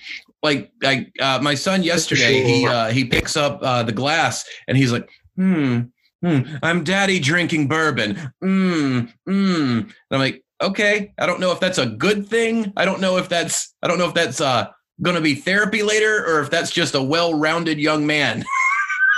Right? No, I think so. And I do think, looking at places like Europe where the traditions were uninterrupted by Prohibition, and it's just a very different sort of approach to it. And I think that even though Prohibition was only a 20-year period, the laws surrounding it and certainly the production, it ended up being like an 80-year sort of aberration. So I think it will take a little time for that to come back. But I think in general, appreciating daily things and taking things that could be mundane and sort of elevating them never seems to be a bad thing in terms of enjoyment of life. So well said. Hopefully it'll be that type of experience. Very well said.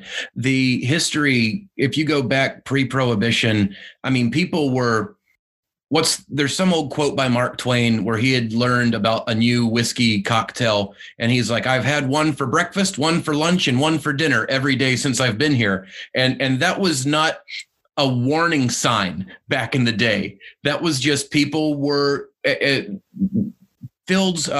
farms would feed their children beer because it would give them the carbs that they needed to work the fields during the day. People would drink gin because the water they had was not clean and they couldn't trust it. So gin was almost like an internal body purifier.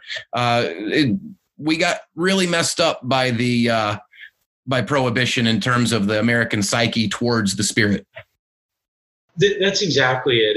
And again, the imbibing of alcohol, I believe, for a large part of sort of modern history in America was sort of an obstacle to the feeling that you would obtain by doing it, where you had to add all kinds of really gross ingredients to make it palatable to where I think for a lot of folks now, appreciating the quality and the enjoyment and the learning about the enjoyment is part of the journey as well.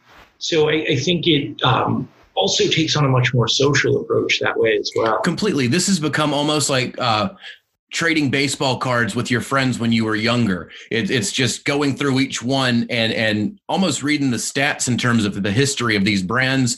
Your brand as well. I mean, your history goes back to the beginning of the post-prohibition era with when Dick was distilling for Michter's. Yeah, no, it's really amazing. I mean, this Lancaster County is still the most productive non-irrigated farmland in all of North America. So in this area, there was just so much produced that to process it here made perfect sense. And it's interesting that because of the religious aspect of Lancaster County, that around the 1860s, it sort of started to be scrubbed from family histories, and a lot of the grain shifted to tobacco growing because people felt like there wasn't a moral qualm with growing the tobacco versus the grain for the alcohol. It's so funny how we evolve into this is good, this is bad. And then the next generation, this is good, that's bad. And now if you look at what they're doing with marijuana right now, marijuana only being used for medicinal purposes is a direct parallel to medicinal booze that you had during the Prohibition era. If you wanted whiskey, you had to have a script for it. That's exactly it. No, it's very true. And the ways that sort of people or society will test new things in sort of the fringes. And then once we prove that we're adults and there's no, the harm is in the person itself. The poison is in the dose, where, again, it's not the thing that's inherently bad. It's the interaction with it or the approach to it. Doug Stanhope has a great quote that I like where he says, the punishment is in the vice. You don't need a ticket on top of what you're already going to feel bad about if it's bad for you. That's exactly it. It's very true. And I think with so much of that, there were so many other issues happening concurrently with Prohibition. You had a lot of folks moving from agricultural areas to cities. You had a lot of mechanization that was happening and a lot of unemployment as a result. And I think some of those adjustments to modern living ended up being conflated with other things. And there was access to inexpensive alcohol. So then it became a sort of an easy target for so much of it. And then a lot of the Prohibition movement from sort of the Carrie Nation aspect focused on children and the orphanages and children who weren't able to be raised because of the parents' behavior. And again, who could possibly say, no, I don't want children to be raised properly. So it was sort of then once they put it in those terms, it became this really interesting sort of political thing. So again, where somehow science can some days become political, apparently. Oh, yes. It's interesting how, especially think 100 years ago, you would not be able, if the argument was we want children to be raised correctly, you could not then say, nuh-uh, that's not right. Yeah, that's exactly, no, I'm anti-children being raised well. Yeah. Right. So it's okay for them to work the factories, but they can't enjoy a drink when they get home? Come on. Yeah, exactly. Come on. Those little fingers work so hard all day in those wooden cog machine. Yeah, no, it really is fascinating, though, how it does evolve over time. And we all seem to just redirect. There's that thing inside people where something has to be wrong. And if you can't process what's actually wrong, it's very easy to find something, a scapegoat for what might be going on in the American psyche. And we do. Every time we're good with one thing, we immediately turn on the other. Yeah, no, it is so interesting. All right. So now we've gone in for 2 sips. I feel like I know kind of immediately people that I enjoy talking to while doing this. I feel like you and I off camera could probably sit around and talk whiskey history all afternoon. Without a doubt. Until both of our wives were like, okay, this is, come on now, let's go. Yeah, exactly. Right, that's exactly right. it. That's exactly it. My wife was kind enough to take me to a surfing lodge for my 40th birthday in Costa Rica, and you could see the same look on every other woman's face there, or every other spouse. Some of them were men, some of them were women, but oh boy, another day of enduring the same things that I don't want to talk about again and again. And luckily we had each other to speak to alleviate their Oh, that's awesome. When we left New York, we actually spent time in Wilmington, North Carolina, before we moved back to Charlotte, North Carolina, which if you've been in the city for 15 years, the best way to wash all of that off of you is Wrightsville Beach, Curry Beach, just surfing every day and just really loving life. Well, and they say the best surfer is the one with the biggest smile, where just that, it's the best. It's interesting that you're a surfer, because I can completely see there being a correlation between the kind of, I don't want to say mastery of nature, but the working alongside nature to achieve your goal. Like, you have no control over certain things in whiskey production, the same way you have no control over the wave. You're taming it in both instances. That's exactly, or attempting to, and that's so much of it, where it's, that there are forces beyond your control, and you're just attempting to do your little human part to favor the outcome.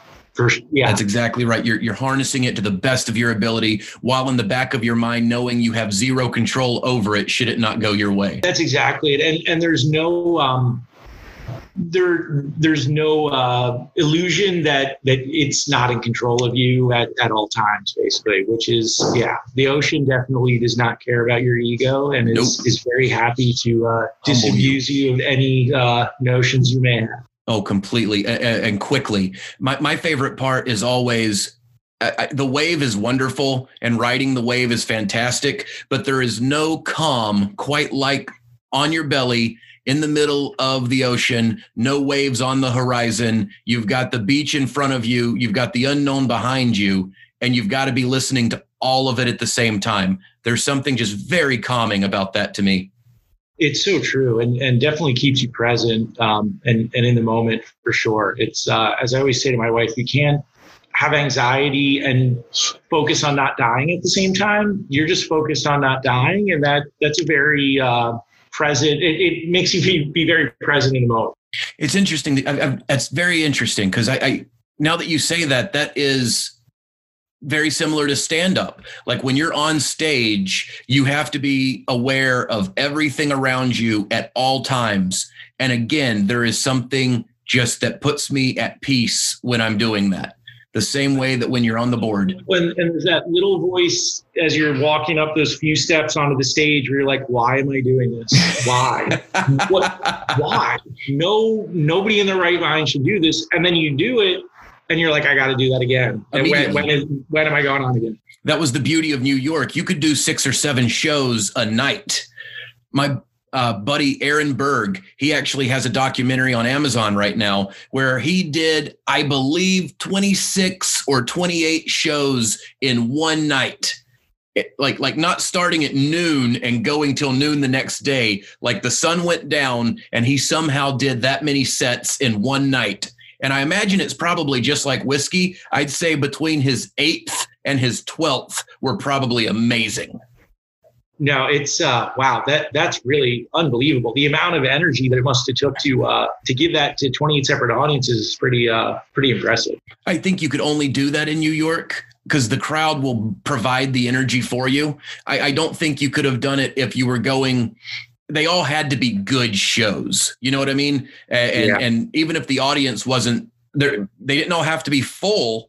But that New York energy will catapult you more than if you were in, say, the middle of nowhere doing 28 shows in one night. Oh, it's so true. And then the second you do those 28 shows, there's someone out there who's like, I'm going to do 29 tomorrow. Immediately. That's just New York. Yeah. Which is great. Oh, completely. The competition, it mixes with the urge to do better. And I think that's where the good friends grow is, okay, oh, wow, Troy is killing it tonight. I got to go up next. I've got to do better than Troy. That's Troy. that's exactly it. That healthy competition and that positive aspect of sort of society and the social interaction as well. That's where the brotherhood comes from, I think. Yeah. All right. I know we could talk for a while. I feel I've not even gotten to the third sip on this guy yet. Oh no, please. As we go into the finish, first is the heat, second is the palate, the flavors coming out. What should I be, without giving too much away, on the lookout for in my third sip? I tend to get more citrus. More citrus. Okay.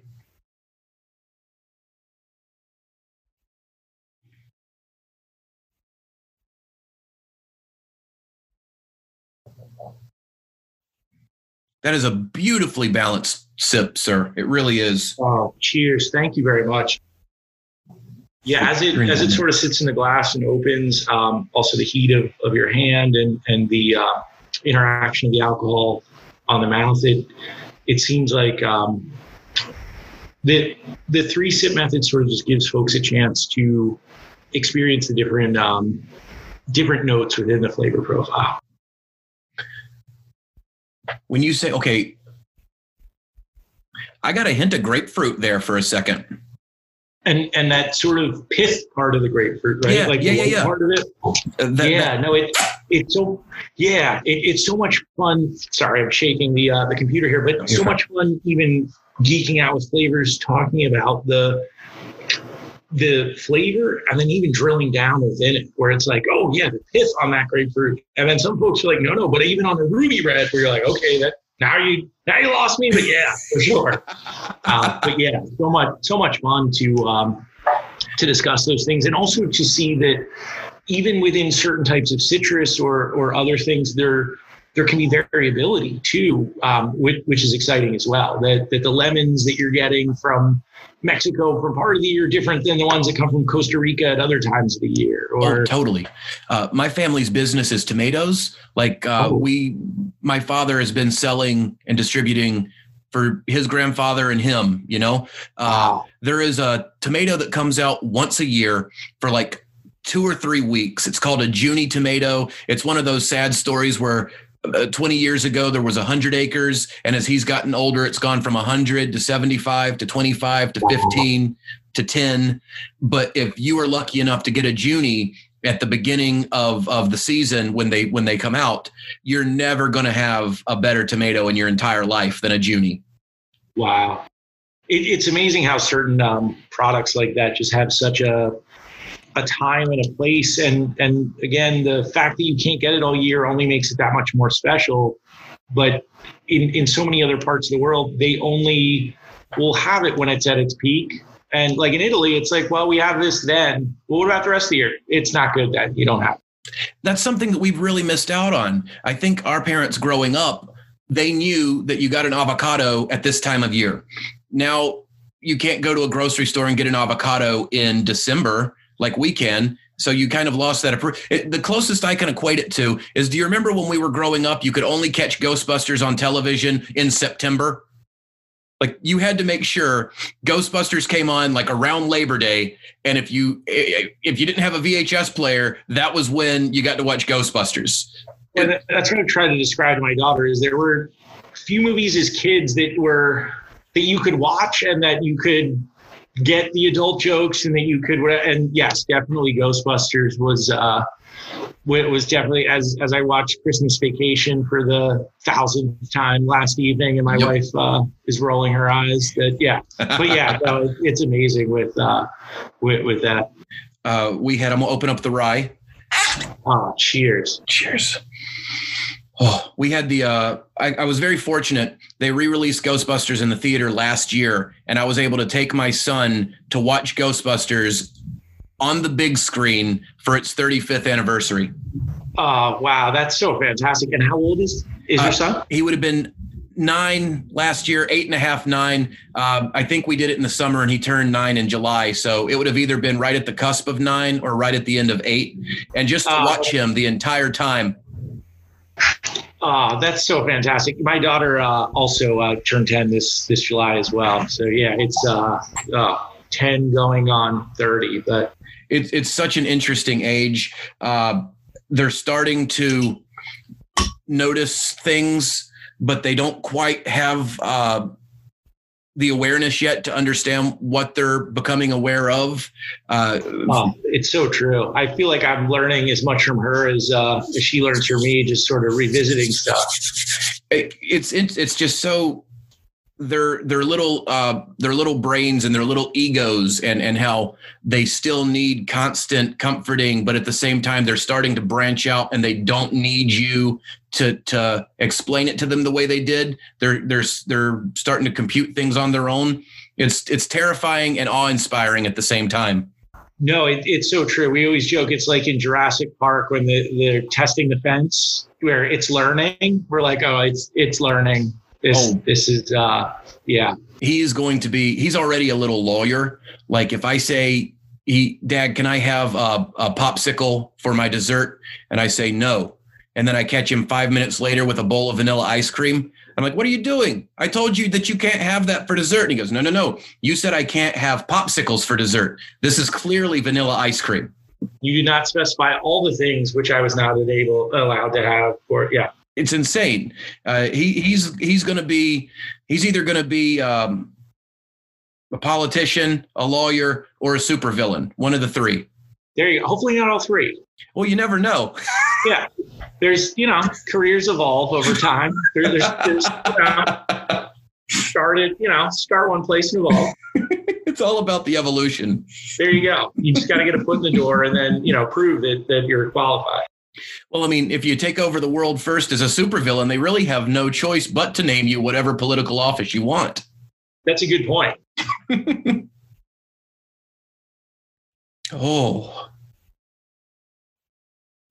this is immediately more pronounced. Like where the last one, you had hints of everything. This is like bursting out of the glass. I'm so glad you enjoy it.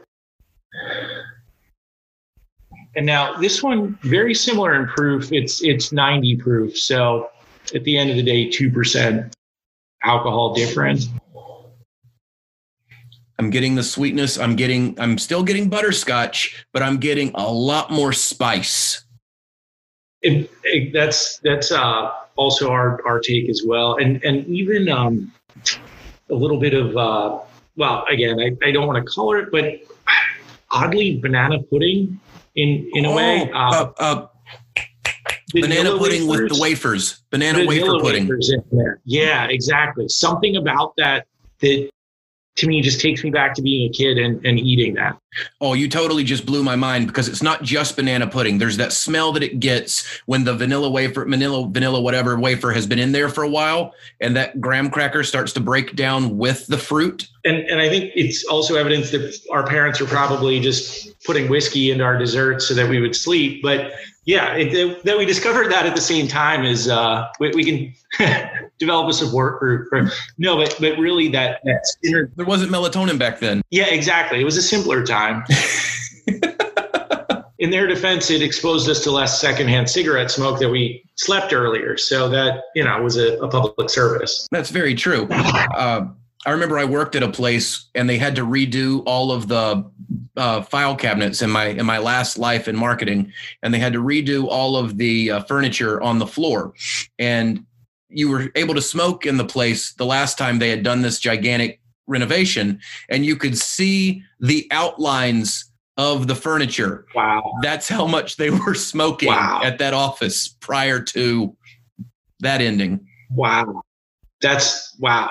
Oh, and then when it sits for a minute, and it was a doctor's office. That was the weird part. Was it had previously been a doctor's office? right. That was, the pediatrician's office, actually. That's exactly, yeah. Oh, as it sits longer too, it expands. It's not going away. It's doing the opposite. Like it's opening up. That's amazing. It smells very, very good. All right, I'm going in. Cheers. Cheers. Oh, have you ever seen that movie, Beer Fest? Oh, sure. Super Troopers. The first thing I think is I want to fill a pond with this, freeze it in the winter and skate on it, and then thaw it in the spring and drink it.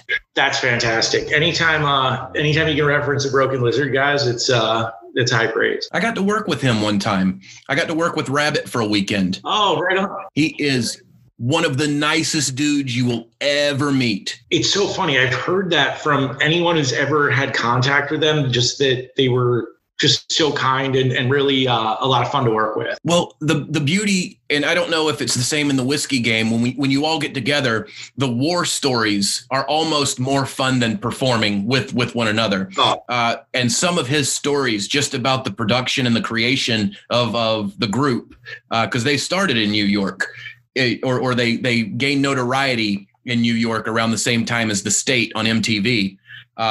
He was a pleasure, an absolute delight. The State, that's another great ballet in a very small room was one of my favorite, and obviously Doug was Porcupine Racetrack. Definitely some classic.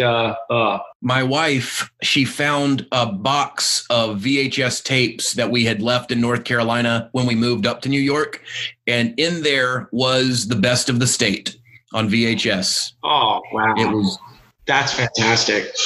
Better than $240 worth of pudding. Oh, that's fantastic. Oh, okay. I'm going in for sip number 2. This is going really long. I do apologize. I hope I'm not keeping you. Oh, no worries. It's definitely a labor of love. So the best conversations I've had so far are with the people that I think I could easily visualize getting together with and drinking just on a Sunday afternoon. You were one. Lisa was another one. It's just, you can tell when you're talking to good people. Oh, cheers. Thank you very much. It's definitely a pleasure. It's I just got sort of another childhood memory here that I don't know, guessing we're a similar age, but I don't know if your mom used to make frosting from scratch. Mine did not. She used to get the Duncan Hines vanilla frosting, and I would surreptitiously sneak into the refrigerator and grab a spoonful of something about the vanilla in that frosting and our rye takes me back to that place. Oh, okay. Now I'm searching. It's the smell. It's the way that once it's in the mouth, it's still interacting with your nasal passages. Something about the vanilla of I don't know if it's the barrel character and the icing or what it is, but yeah, that sort of top note of the icing definitely. Do you remember you'd pull off the silver top and that first skim off the top right after you open the silver? That's what I'm getting, like right there. I'm so glad. I'm so glad to hear that. The blended was good, but this is amazing. Definitely getting vanilla, but it's not an in-your-face vanilla. It is very. It's not taking a back seat, but it's also not kicking the door down. It's just like right there, playing with the other sweets that you're getting from the palate. Almost like the earthy part of vanilla. Definitely, it's more of a subtle. Earthy is a very good way to put it.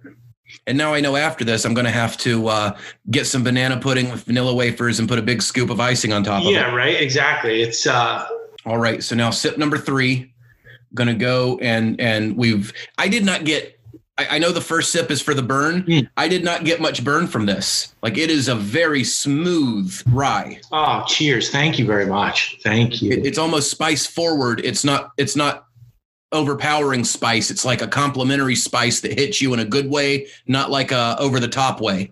Thank you very much. Yeah, it's in some ways some of the spice in cream soda is sort of the bouquet that we're sort of looking for. I can totally see that. Like in the Dr. Brown. Okay, so what should I be looking for on the third sip? Or what? Not what I'm looking for. What is? I keep coming. It to me keep coming back to that sort of cream soda, that Dr. Brown's, like spicy but still a little bit sweet. The Food Lion Dr. Brown's. Do you remember Hires? Oh, of course. Hires was another root beer. Oh, without a doubt, yeah. And in this area, lots of birch beer as well. I'm getting smoke too. I'm getting like a hint of smokiness with it. Almost a little bit of a Scotch sort of smoke. Yeah, agreed. And I think Yeah, in the finish, just that little bit of smoke. Just enough, like not too much, just enough to make you feel like you've had a smokier experience than the first two sips. Oh, cheers! I'm so glad that so glad you like, and we do enjoy as it evolves in the glass, just because the same flavor again and again sometimes can be cloying. The fact that it evolves is always exciting to us, and part of the reason we encourage folks to take those 3 sips. Well, you called it a story. You said you were telling a story, and I believe you're definitely telling a story with both of these bottles. Oh, cheers. Thank you very much. Now, outside of Pennsylvania, how can people get this? Like, do they have to know somebody in Pennsylvania? So do you guys ship? We are in California. We're working on the Maryland, Delaware, DC area, and we're also working on some online distribution so folks can have shipped to their states. So for us right now, we're hyper regional, and we're very blessed. In some ways, to have been victims of our own success, where we laid down the whiskey we laid down, and folks have responded so positively to it that, like, okay, we need to actually be laying down a lot more whiskey so we can get out to these other states. So that's what we've been doing, and look forward to it aging out and being able to expand. The whole thing, though, your packaging, I love the label, the whole thing you have just done so well. Oh, thank you so much. And I'm not worried because I've got a friend that lives in Old Town, and I will be able to re-up whenever I need to. That's a good friend to have. That's fantastic. I love it. And hey, if you're down close to the beach, we can always hand deliver some cases if need be. So. Hey. I will take you up on that. Is there any good surfing in PA? No, there is not, unfortunately. Jersey is about 60 miles due east. So thankfully, with the seasonality of our business, I work my tail off. And then in August, keeping fermentation temps low is a challenge. And the beach beckons. So it's the end of August, I usually try and sneak away for a little bit. So you can't beat that. If you ever want to come surf at Curry Beach, it's North Carolina's one of their little hidden gems. It's got great waves. So the knock you'll hear in 10 minutes, that'll be me. So just, yeah. Thank you so much for the opportunity. Hey, thanks for talking to me. I know we've gone longer than we had planned, but I've enjoyed speaking to you. You're truly passionate about what you do, and I think it shows in the whiskey that you produce. So thank you so much. Cheers. Thank you. I look forward to hopefully being able to speak again sometime. I hope so. I think next time, if we talk again, it's just a full episode on the history of whiskey. I look forward to it. That sounds great. All right. Take care, Eric. You too. Have a great week. You as well. Bye. Bye. There you have it, everybody. That's this week's episode. I want to thank Eric Wolf of Stoll & Wolf for being on the show. I mean, how awesome is this guy? I could talk to him literally for another 3 or 4 hours just dissecting bourbon history and talking about whiskey and surfing, basically. We could start at the early 90s and just go from obscure comedy reference to obscure comedy reference, mix that with some delicious rye whiskey, and I think we would have another episode right there. So thank you so much for doing the show. You are a wealth of knowledge on distilling and whiskey, and we just can't thank you enough for being on the program. Everybody, if you're in Pennsylvania, go to the Stoll & Wolf Distillery. It's producing some of my favorite juice right now. So head out and go see them. It's I can't put into words over audio how good this stuff is. So go give it a taste. Go to Pennsylvania, give it a taste. While you're doing things that my voice tells you to do, click like, click subscribe, click all of the things on social media and YouTube and iTunes and Spotify, and insert the thing you're listening to this on and like us, follow us there. We want to thank Will Jones for doing the music that you heard in the background of today's episode and for the intro of the Bourbon Showdown podcast. We want to thank all of you for continuing to listen. Thank you for sending in your comments. We really appreciate that. and keep sending in who you want to hear and who you want us to have on the show. I know a lot of people have been asking us to have Smoke Wagon on. Well, guess what? You're in luck. Smoke Wagon will be on a future episode of the program. Somebody wrote me and said Penelope. Just so happened they reached out to us, and we're going to be working with them as well. So if you think you want to hear me talk to somebody, then shoot me a note. We can make it happen. Thank everybody for listening, and we'll see you guys next time on the Bourbon Showdown podcast. But for right now, let's raise some glasses and kick some asses. My name is Jesse Jones, and I'll see you guys down the road. Take care, everybody. Goodbye.